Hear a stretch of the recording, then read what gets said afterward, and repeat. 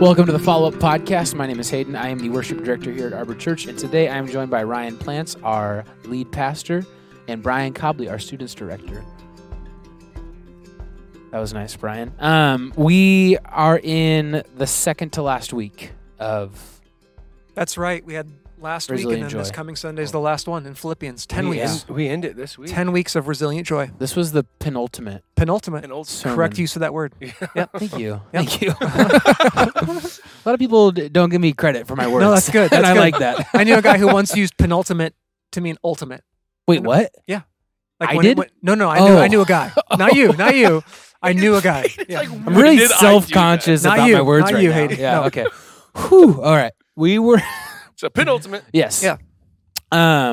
What was the scripture that you were assigned? What was your verses in chapter? Philippians 4:10 through 13. 4:10. I was like what chapter was it? 10 through 13. 10 through 13. That's Yep. like one of the smallest chunks that we've done. It has been. Yeah. Mhm.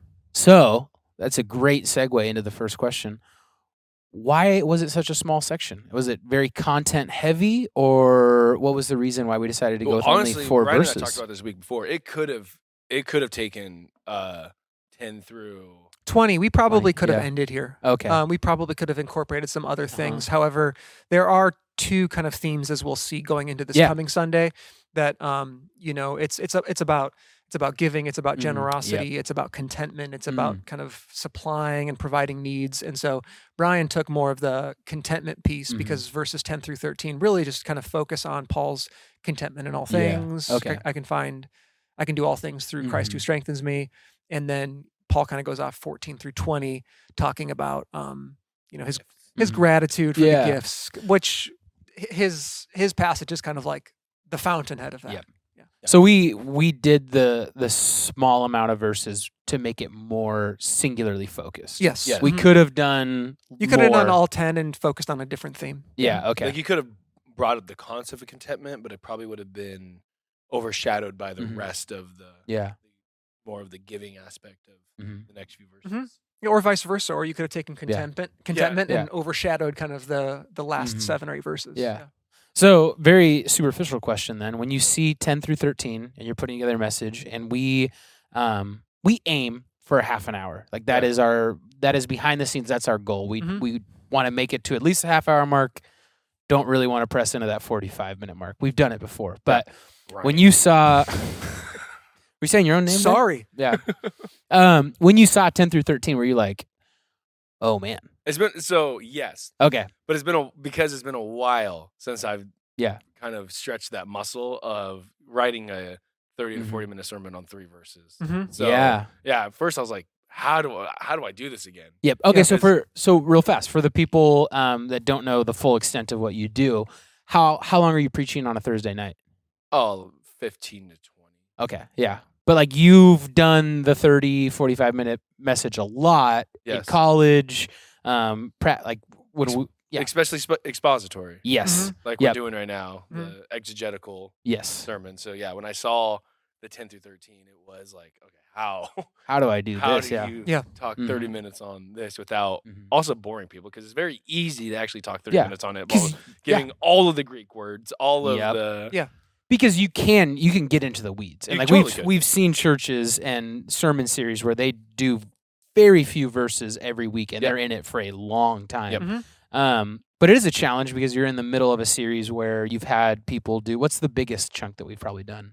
Oh man, Was it probably Allison's? Allison's Yeah. first half of chapter 3 was probably the biggest segment. Yeah. Mhm. So like you see that there's kind of we have a big week, we have a small week, but we kind of have this meat that's about 5 to 6 verses is probably our average. Sure, when we really dig in. Yeah. So you go down and you can get in the weeds, and you kind of have the luxury of being able to pull from previous stuff as well in there. Mhm. Lot of connection in there. So going back to the question I asked right at the beginning, you had said that you were a little bit nervous of 3 verses, Yeah. 30 minutes. 4 Rough. technically, 10, Yeah, 11, sorry, 12, 4, 13. Yeah. So yeah, checks out. But it's 4, only Yeah. 4. And 4 it's like verses. it's one very clear theme Yes. It is. of contentment. Yeah. So tell me, what goes through your head when you see 4 verses? Yeah, well, Not so a the lot of main- difference. The main thing is very obvious. The theme was contentment, Mhm. but then the hard branch was, but our series is called Resilient Joy, Mm-hmm. and we're talking about joy. So it's Mhm. like, okay, how? Yeah. Where do I put the joy Mm-hmm. in contentment, or do I just ignore that we have this Yep. overarching Yes. theme? Mhm. But yeah, so that was the hardest part. Was I can Mm. do contentment, but can I do contentment and joy? Yeah. Well, what's the answer? Yeah, I did. No, I did. Okay, I think cool. I did. Did I do it? We're going to talk about that. Yeah. We're gonna analyze how well Yeah. you did at that. So how early in the week did you find kind of your through line of this is where I'm going? I saw in the manuscript, what was it? How can I find strength for the day? Or Yeah. and then you have the strength for, or no, How can I be okay with today? that's what it Mhm. was. Yep. Yes, and then you have the strength for the So it day. actually came on Tuesdays. We meet. We Mhm. do a sermon development Mhm. meeting. Right now it's Ryan, Allison, Mhm. and myself. And while we met on Zoom, which was 10 days before this, Yeah, 10 Yeah. days. Mhm. as we were talking, that's when I came up with it. Was Mhm. okay with today, and I Yeah. circled it. Like maybe this is Mhm. Maybe that's the thing. maybe that's Yeah. the theme. And Mhm. just hearing like Ryan and Allison discuss it, just writing down their thoughts, but okay with today kind of Mhm. helped me, especially because Ryan recommended the Proverbs 30 verse. Yeah. Like, maybe this could help you. And I read them like, actually, I think that's the Mhm. That's The they, yeah, crux. I use that a lot kind of as kind of supplementary yeah. kind of content to Yeah. kind of drive the idea of like here's what this might look like even more Yeah. practically. Yeah. Yeah. Yeah. That verse was when I read it and I kept reading it, I'm like, I don't know if I can actually Yeah. say this prayer and mean this prayer. But it seems to be kind of like this ancient Hebrew wisdom proverbs like version of what Paul was saying Yeah. with contentment. Proverbs 30, or it was Proverbs 30, right? 7 through Proverbs 9. 7 through 7 9. through Yeah, 9. looking at it right now. Yeah. Praying not for riches nor poverty. and Just kind of giving his reasons just for the why. daily bread. Yeah, the daily Yeah. bread, which again we see echoed in Christ's prayer, yeah, the Lord's in Prayer. the Lord's Prayer in Matthew 5 through 7. Yeah, and not only just echoed, we also can see it in Jesus' life. yeah, Mhm. absolutely, and that's what Paul's embodying in Philippians 4. And then like, I mean, you'd see also like the discontentment in the life of Jesus, but not him, through like Judas when Oh, totally.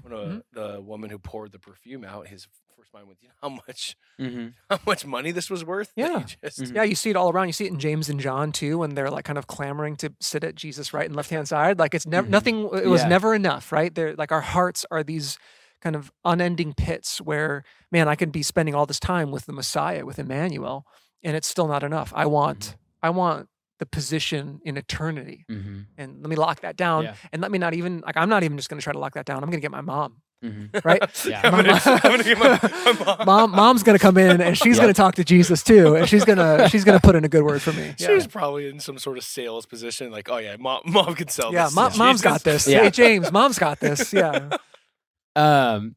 Where did that language come from that you used in both of those? The strength for today or being okay Being okay for with today. today. Yeah. It really just came through that proverb, being Mm. like the daily bread, and then just the contentment, like Yeah. being okay. But the word contentment was actually really hard to preach on, Mm. because the Yeah. word contentment that we think of is like, I'm okay with today. Mhm. But that word literally means self-reliant.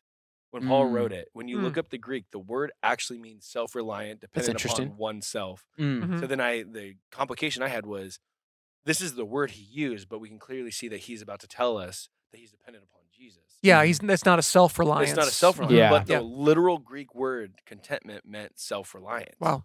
Yeah, so I was like, but when I went through the list, where I ended it with was the last word it could, like the translation could be, was strong enough. Mhm. So I'm like, I think that's Yeah. that's Yeah. his usage of Yeah. contentment. But I had Yeah. to get through like 5 other, like the list of definitions. I had to get Sure. to the very last one. Mhm. Like, I think he's Reframing and redeeming the language Mm. almost. It's almost Yeah. like probably Paul knew that as he was writing it, Mhm. and kind of reframing maybe whatever kind of Greek Roman philosophy was percolating Yeah. in the culture Yeah. at the time. And it's like, yeah, you understand contentment as this, right? Probably under like Greek virtues, Mhm. Plato, Aristotle. This is what contentment looks like. And in fact, I think in like Stoic philosophy, one thing I read was it's this idea of like kind of the destruction of desire, which I want to talk about desire eventually in our podcast today. But this idea that like, what do you do with desire? Because all discontentment comes from desire of some sort.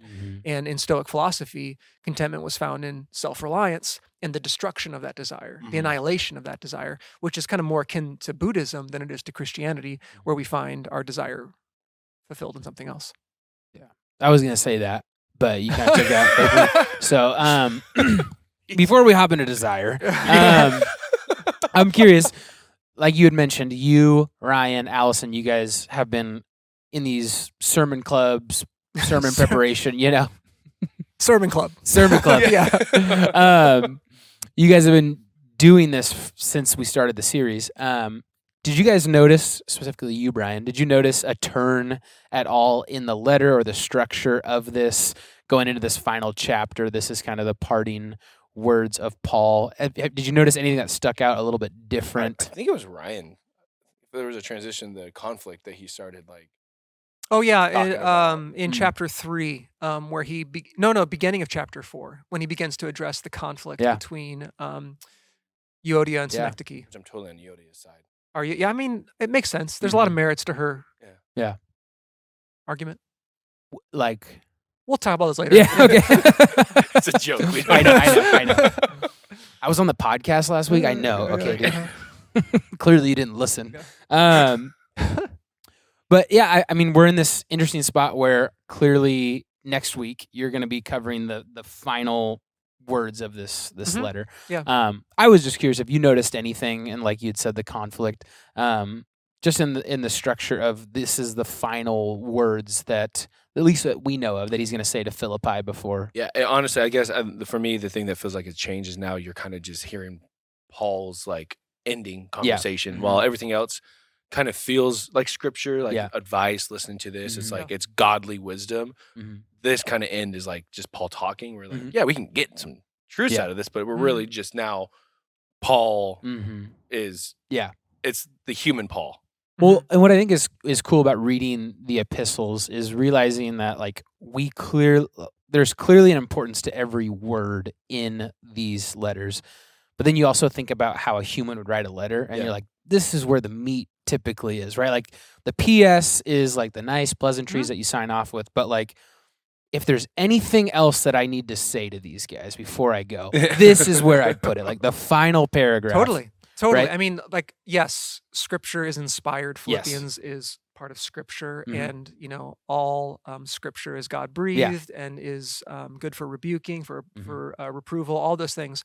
But also, like, it's a letter. Yeah. We are reading someone's mail. Yeah. That's what we're doing. Reading someone's mail. And like you said, at the very end, we're going to get like, hey, here's some administrative things I want to tie up at the end of my letter. Yeah. Because that's what it is. This is not a theological treatise. It's not any of those things. It's a letter. Yeah. I think that's what's interesting is like, if you can look at this piece of literature in whatever lens you want to, but like if you look at it at the most superficial level of like, this is someone's mail, right? Like this is Paul felt encouraged, or he felt the need to write to the Philippians. It's like, okay, so what was the last thing that he needed to get across, right? And obviously contentment was an important thing. And next week we're going to be talking about generosity. I don't even know if he wanted the Philippians really to learn contentment. I think this is him thanking them, but also letting him know, like, by the way, I didn't need this. Yeah. Well, yeah, and ultimately what the letter is, if we're going to like call it anything, it's a thank you note. That's ultimately what the whole thing is. And at the very end, he's really just like capping it off and making sure here, and we'll see this even more this coming week, that this is Paul like above and beyond anything else, like writing to the Philippians, thank you. Thank you for sending Epaphroditus. Thank you for the food and the money and the gifts. I didn't need them, but in a sense, he needed them. Yeah. It was relief. It was relief to him in prison. Yeah. Because it wouldn't be Paul without like a little bit of redirection there. Exactly. And what's so interesting at the end of the letter is like you can see Paul is trying to thank them for the gift and express contentment without trying to come across manipulative and be like, is there any more? Is there any, or ungrateful too, because or ungrateful. Like I don't want to be ungrateful. I want to be grateful, but I don't want to be grateful and like come across like try to like manipulate you to think like, wow, like Paul really loves us. Like he's, man, like let's get more of this love and let's send him even more stuff now. Yeah. You know? What I do love, and I didn't say this in the sermon and honestly just thought of it, but I do love that your sermon last week, the week before, the imitate me, I think it was a couple weeks ago. Where this is like an example where we can imitate the contentment. Like Totally. through Paul's example, like, Mhm. cool, let's imitate Yep. the contentment that he has, Yeah. which is something he learned. I would love to kind of pass over to Ryan. Let's talk about what Desire? desire. Well, let's go. I don't want to go to desire first. I want to talk about contentment for those who are listening right now, and kind of one of the great killers of contentment, and that is comparison. Yes. I want to talk about comparison a little bit. Having trouble right now remembering if you touched on that at all. Like, did you address comparison I at all? did Or- address okay. comparison. Yeah. And so what are your thoughts on that with respect to like comparison being a great killer of contentment? Yeah, it's a great killer of my contentment. Yeah. Oh yeah, me too. I will say, yeah, just in my position of life, I see people, especially in this area, man, like how much money is in this area, just how much money people spend on stuff that I would love, but just look at the price tag, like how can you buy that? Yeah. Like the joke that I said was, I would love the Roomba. Oh yeah. Yeah. Sure. Yeah, but like even I looked at the The Cyber Monday deals. deals on it, and then someone was like, "Hey, yeah, it's so cheap, you should get it now." And I looked at him like, "But it's still $100." Yeah. way more expensive than a broom, I'll tell you that. I know, and I'm like looking at the original price, which I could find, like yeah, this is normally $600. It's like, yes, you should get it. It's a great deal. It's $100. I'm like, but it's still $100. Yeah. I don't have Mhm. just $100. I could Mhm. just Spend spend. on a Roomba. So I see people doing that, and that like really kills me because I look at my wonderful gifted vacuum cleaner that I got to do the work on. I'm like, this thing is just stupid. Why do I got to do all the work here? What No, do you but that's think? true. What do you think is the solution to comparison? The answer is the strength of Strength of Jesus. We're Jesus, doing yeah, the Christian answer, but what does that practically look like? Yeah. But I mean, is comparison bad? I think when comparison breeds discontentment, which is Yeah. a primary thief of joy. Yeah. I think it is. But I think that is such a natural human thing to look at. We're set apart. To me, to look of at this myself world. and then to look at you, right? I should notice that there's differences, right? But I think when the envy and all that other stuff creeps in, because I think Where it steals your joy. yeah, Like it steals your joy. And like I said in the message, because I talked about goals and dreams. Like goals and dreams are great to have, but it's when And we usually get those goals and dreams because we see that someone else has done that. And we're like, Yes. I want to do that there's too. like a role model Yeah, that you have. But it's when like Paul says, imitate me. But when it becomes such an unsatisfaction that you're not there, that now you're miserable. Yeah. And now you're Yes. making everybody around you miserable. So that's when comparison becomes a detriment to our own spiritual health. Where I look at the stuff that I have and like, this sucks. Yeah. Like I don't want this. And like you really start hating the thing that maybe somebody else is looking to your item going, I would love that. Like give that to me then. Yes. If you and you don't and want I'm not that. trying to be like a stickler on the word, but I mean comparison, like that the healthy side of it is if you're looking at someone that you should be imitating, like you should compare yourself with them and realize I am not X, Y, and Z, and those are the areas that I really need to become more Christ-like. Yep. But it's like the envy, it's the one of the reasons I got off social media is like then the judgment that you have towards other people. Like I would be on social media, I'd be looking at people's lives, and I'm like, yeah, but I bet like they're probably doing X, Y, and Z, Right? or they got it this way. What you're doing there is you are trying to solve your discontentment problem. Yeah. Because you've compared, you feel inadequate, or like my life isn't as good, and so you fall Can you into quit saying that I'm feeling those things because it's like getting real. Right when I do that. Yes, thank you. I can feel those things and fall into this trap of this pit of discontentment, and so then I try to rationalize and say, oh, but you know what? I know that social media, that's the highlight reel. We're not seeing the B-roll. We're not seeing the behind the scenes footage. And so I get to this spot where it's like, okay, I know that their life isn't perfect, which to some extent, obviously it's reality and it's a good kind of exercise, but then we get judgmental, like you said, which is wrong. I hate to like beat the same drum, but I think the ultimate solution to comparison that breeds discontentment is gratitude. Yeah. I think it's the very thing that we kind of addressed at the very, very beginning with respect to perspective. That gratitude is the great perspective shifter. And, secular psychology has pointed out like the importance of gratitude. We can not only be grateful for the security, strength, and hope that we have in Christ, but we have gratitude for what we do have. Hey, I might not have a Roomba, but if I have a functioning vacuum cleaner, that's amazing. I mean, I remember when my wife and I lived in North Carolina in this old house that was built in 1919. We were renting this place in North Carolina, didn't have central AC. We had a couple window units. It had this old, weird, gross kitchen in the back. We didn't have a dishwasher. We had 3 kids. And it was like, man, I wish we had a dishwasher.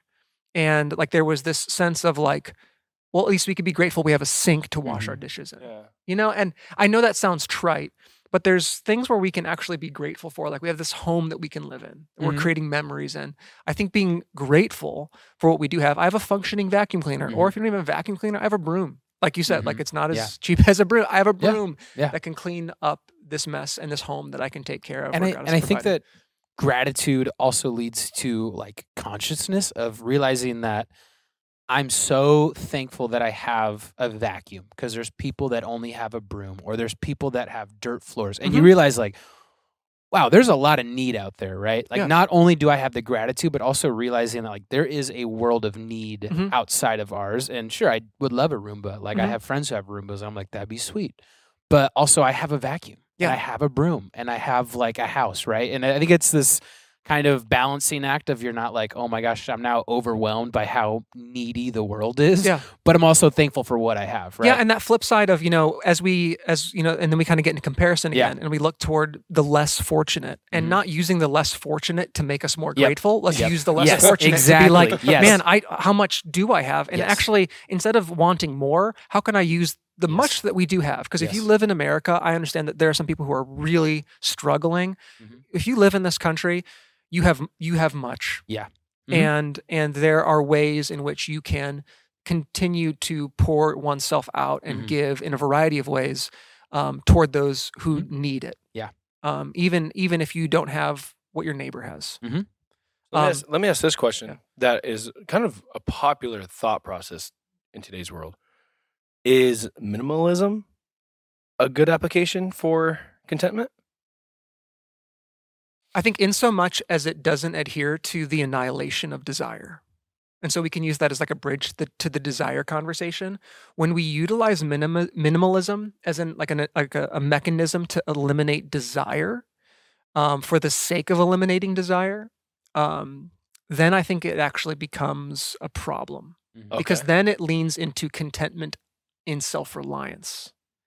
I do think there's value in minimalism, though. In paring down one's material possessions and living with only what you really need. But ultimately, we're left with the desire question. It doesn't eliminate human desire, technically, even though you're kind of superficially doing that.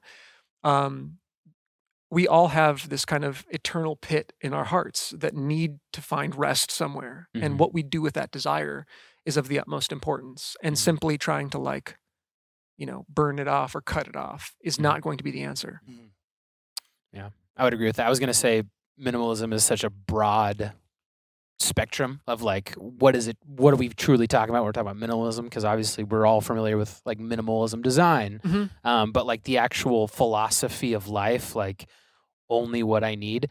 I would agree. Like it's, to me, minimalism at times can also just kind of feel like guardrails where it's like, are you really addressing the issue or are you just putting these limitations on yourself to avoid that issue? Yeah. Absolutely. And ultimately, our desire needs to terminate in Christ. You know, that's what Paul was getting at. Like Paul was celebrating and had a party when Epaphroditus showed up with the gifts, undeniably. Like he was like, yes, like this is amazing. But what we have to remember is that because Paul said he learned the secret of contentment, he was celebrating before that.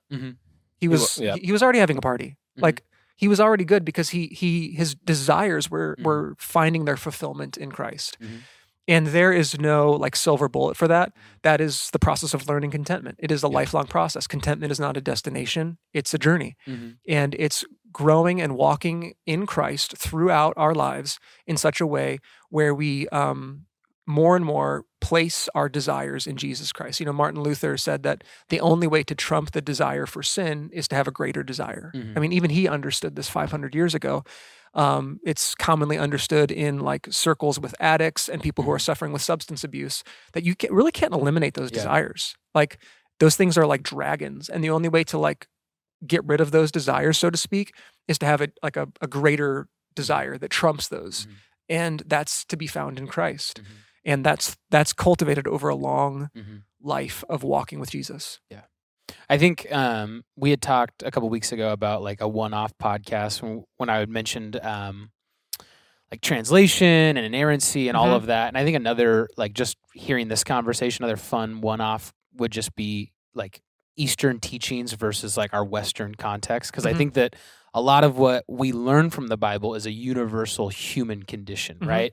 But I think when we talk about desire, that really kind of goes into like the American dream of like Mhm. you are told from grade school that you should have a dream and a desire that you need to chase after for the rest of your life.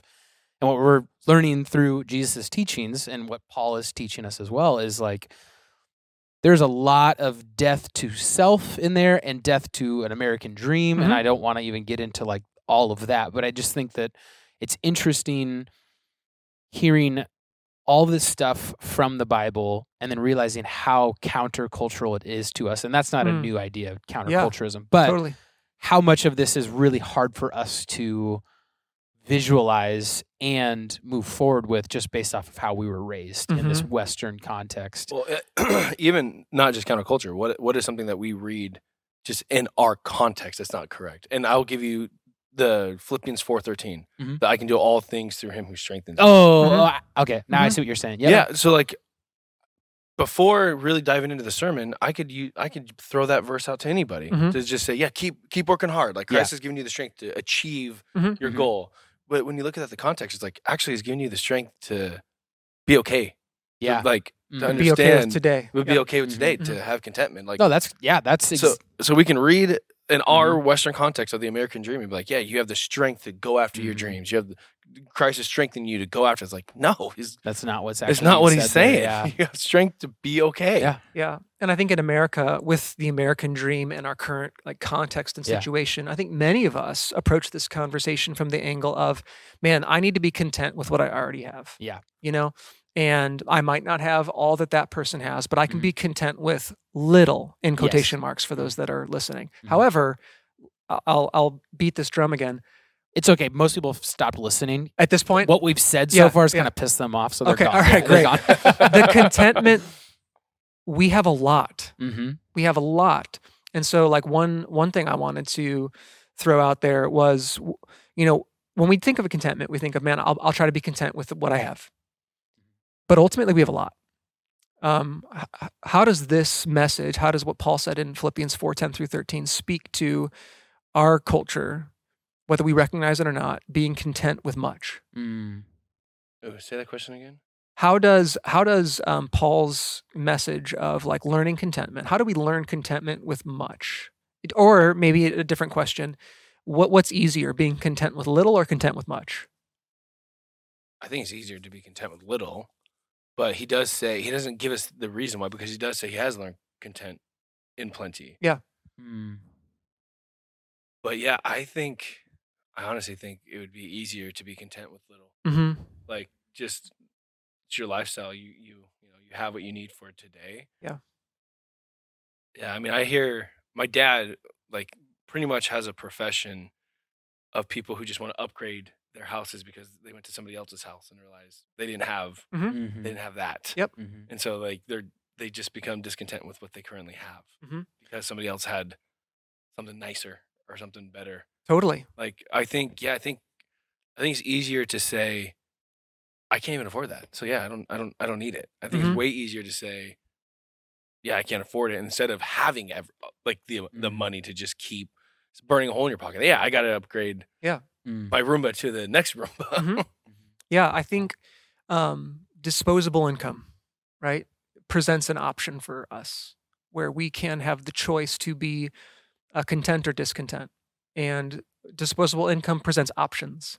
And I think options, just like comparison, can create discontentment Mhm. Mhm. because we think to ourselves, like, okay, now I can choose and what do I want? And whereas if you're in a spot where you don't have those options and you're barely getting by or you're going into debt, there's a sense in which, like, man, like you're learning a whole different lesson.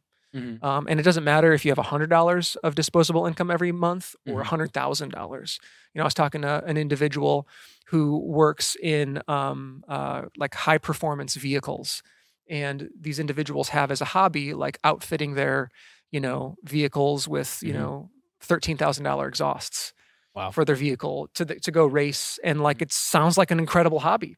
And an incredible hobby that I will never participate in, Yep. But like there's just different levels.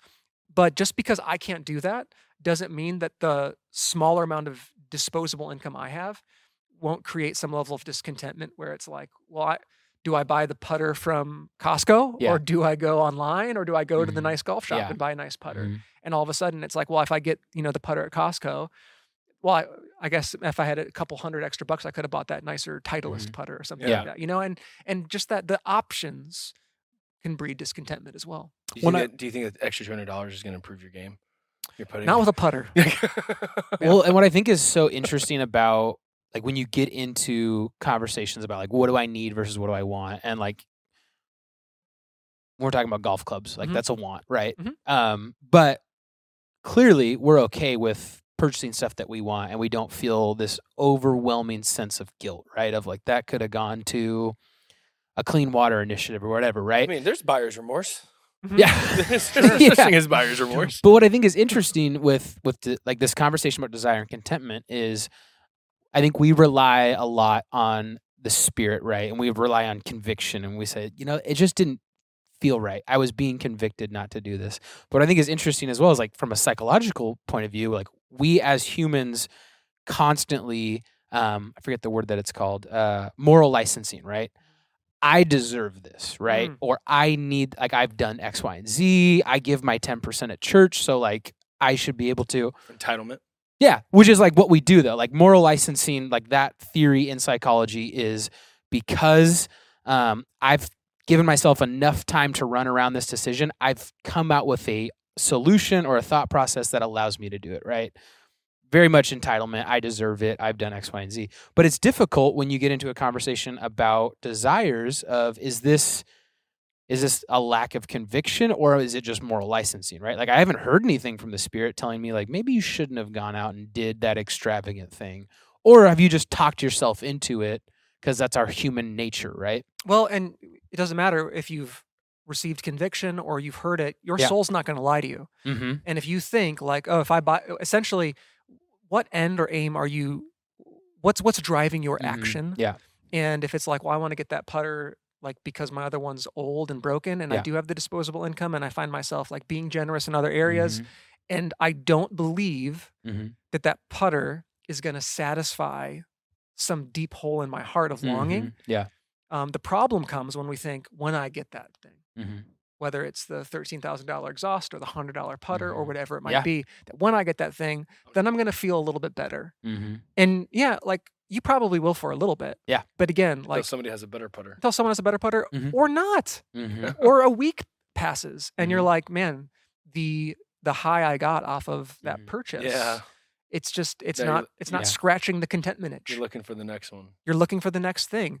And that's what I think Paul's getting at with this idea of contentment and learning it, is that it doesn't, when it comes to our desire and dependency, it's never going to find fulfillment in a thing or a lack of thing. Yeah.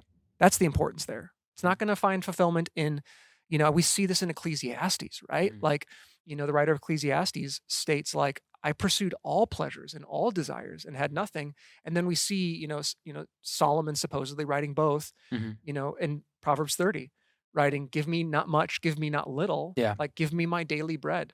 Like, and ultimately finding our desires terminating in Christ. Like, it's not about like getting it all. It's not about forsaking it all and taking this vow of poverty. It's about finding our desires in Christ and being grateful for whatever lot he places us in life.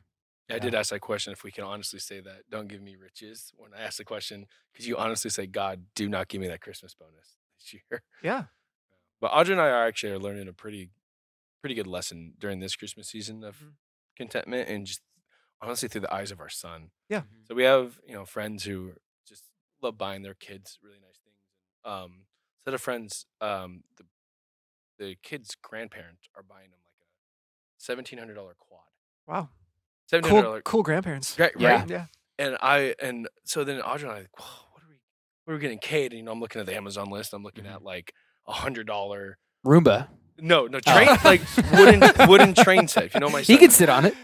My $100 wooden train set. Yeah. And so then I'm like, well, this is an awful gift. Like his friend is going to be rolling up in a quad. In a quad. Yeah. Mm-hmm. So then like Audrey and I like, what do we do? Like, what should we get him then? What's our big gift? This question we ask ourselves. What is our big gift? Mm-hmm. So Audrey asked Cade, like, Cade, what do you want for Christmas? And this was his answer.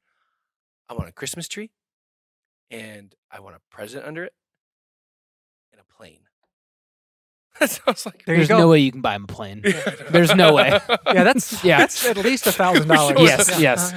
That's way more. Anybody working for Boeing? Yeah. If you can. It makes me think of the one video of the kid. An avocado. Yes. Yes, that's what I was thinking. Like, that's contentment, Yeah. right? Like, he opens up the gift and it's an avocado, and it was like meant to obviously be like a joke and maybe like stir the pot and like get the kid upset.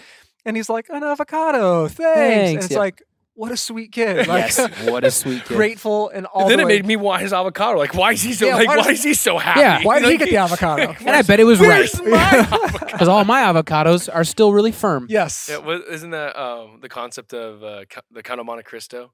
Is there was his rich friend was always jealous of his poor friend. And that was his big dilemma. Is why I haven't read that in a long time. I've only read the Bible, so I don't know. Yeah. Yeah. But like really, he betrayed and like turned on his friend because he just was jealous of a poor guy. And he's like, this doesn't make any sense. I should not be jealous of a poor man. Wow. That'll preach. That'll Good illustration. Save that. Yeah, well, yeah. I did not start the timer, so I have no idea if we've been going for 10 minutes or 40 minutes, but I'm going to assume we're probably at a spot we should wrap up. I think so, yeah. Mm-hmm. Any last thoughts before we close out the podcast? Well, no, you just told us we can't go farther, so yeah, whatever. No, I'm just saying, like, don't go on a diatribe. I'm content. But I'm content with where we're at. Yeah, I think I'm looking forward to this Sunday wrapping up Philippians. It's kind of exciting to have kind of walked through Philippians 10 weeks, probably a bit of a longer series than Arbor as a church has been used to, but it feels like we've learned a lot from it, and it's been a good journey. I know I've been really challenged and convicted, especially this past week on contentment. I'm not sure how you could walk away from Brian's sermon and not be convicted regarding your contentment, and so was really grateful for that week and looking forward to one more week. So. I had something I was going to say, but compared to what you guys said, it's probably not good. So I'm going to call it there. Thank you guys for listening or watching the Fall Podcast, and we'll see you guys next week.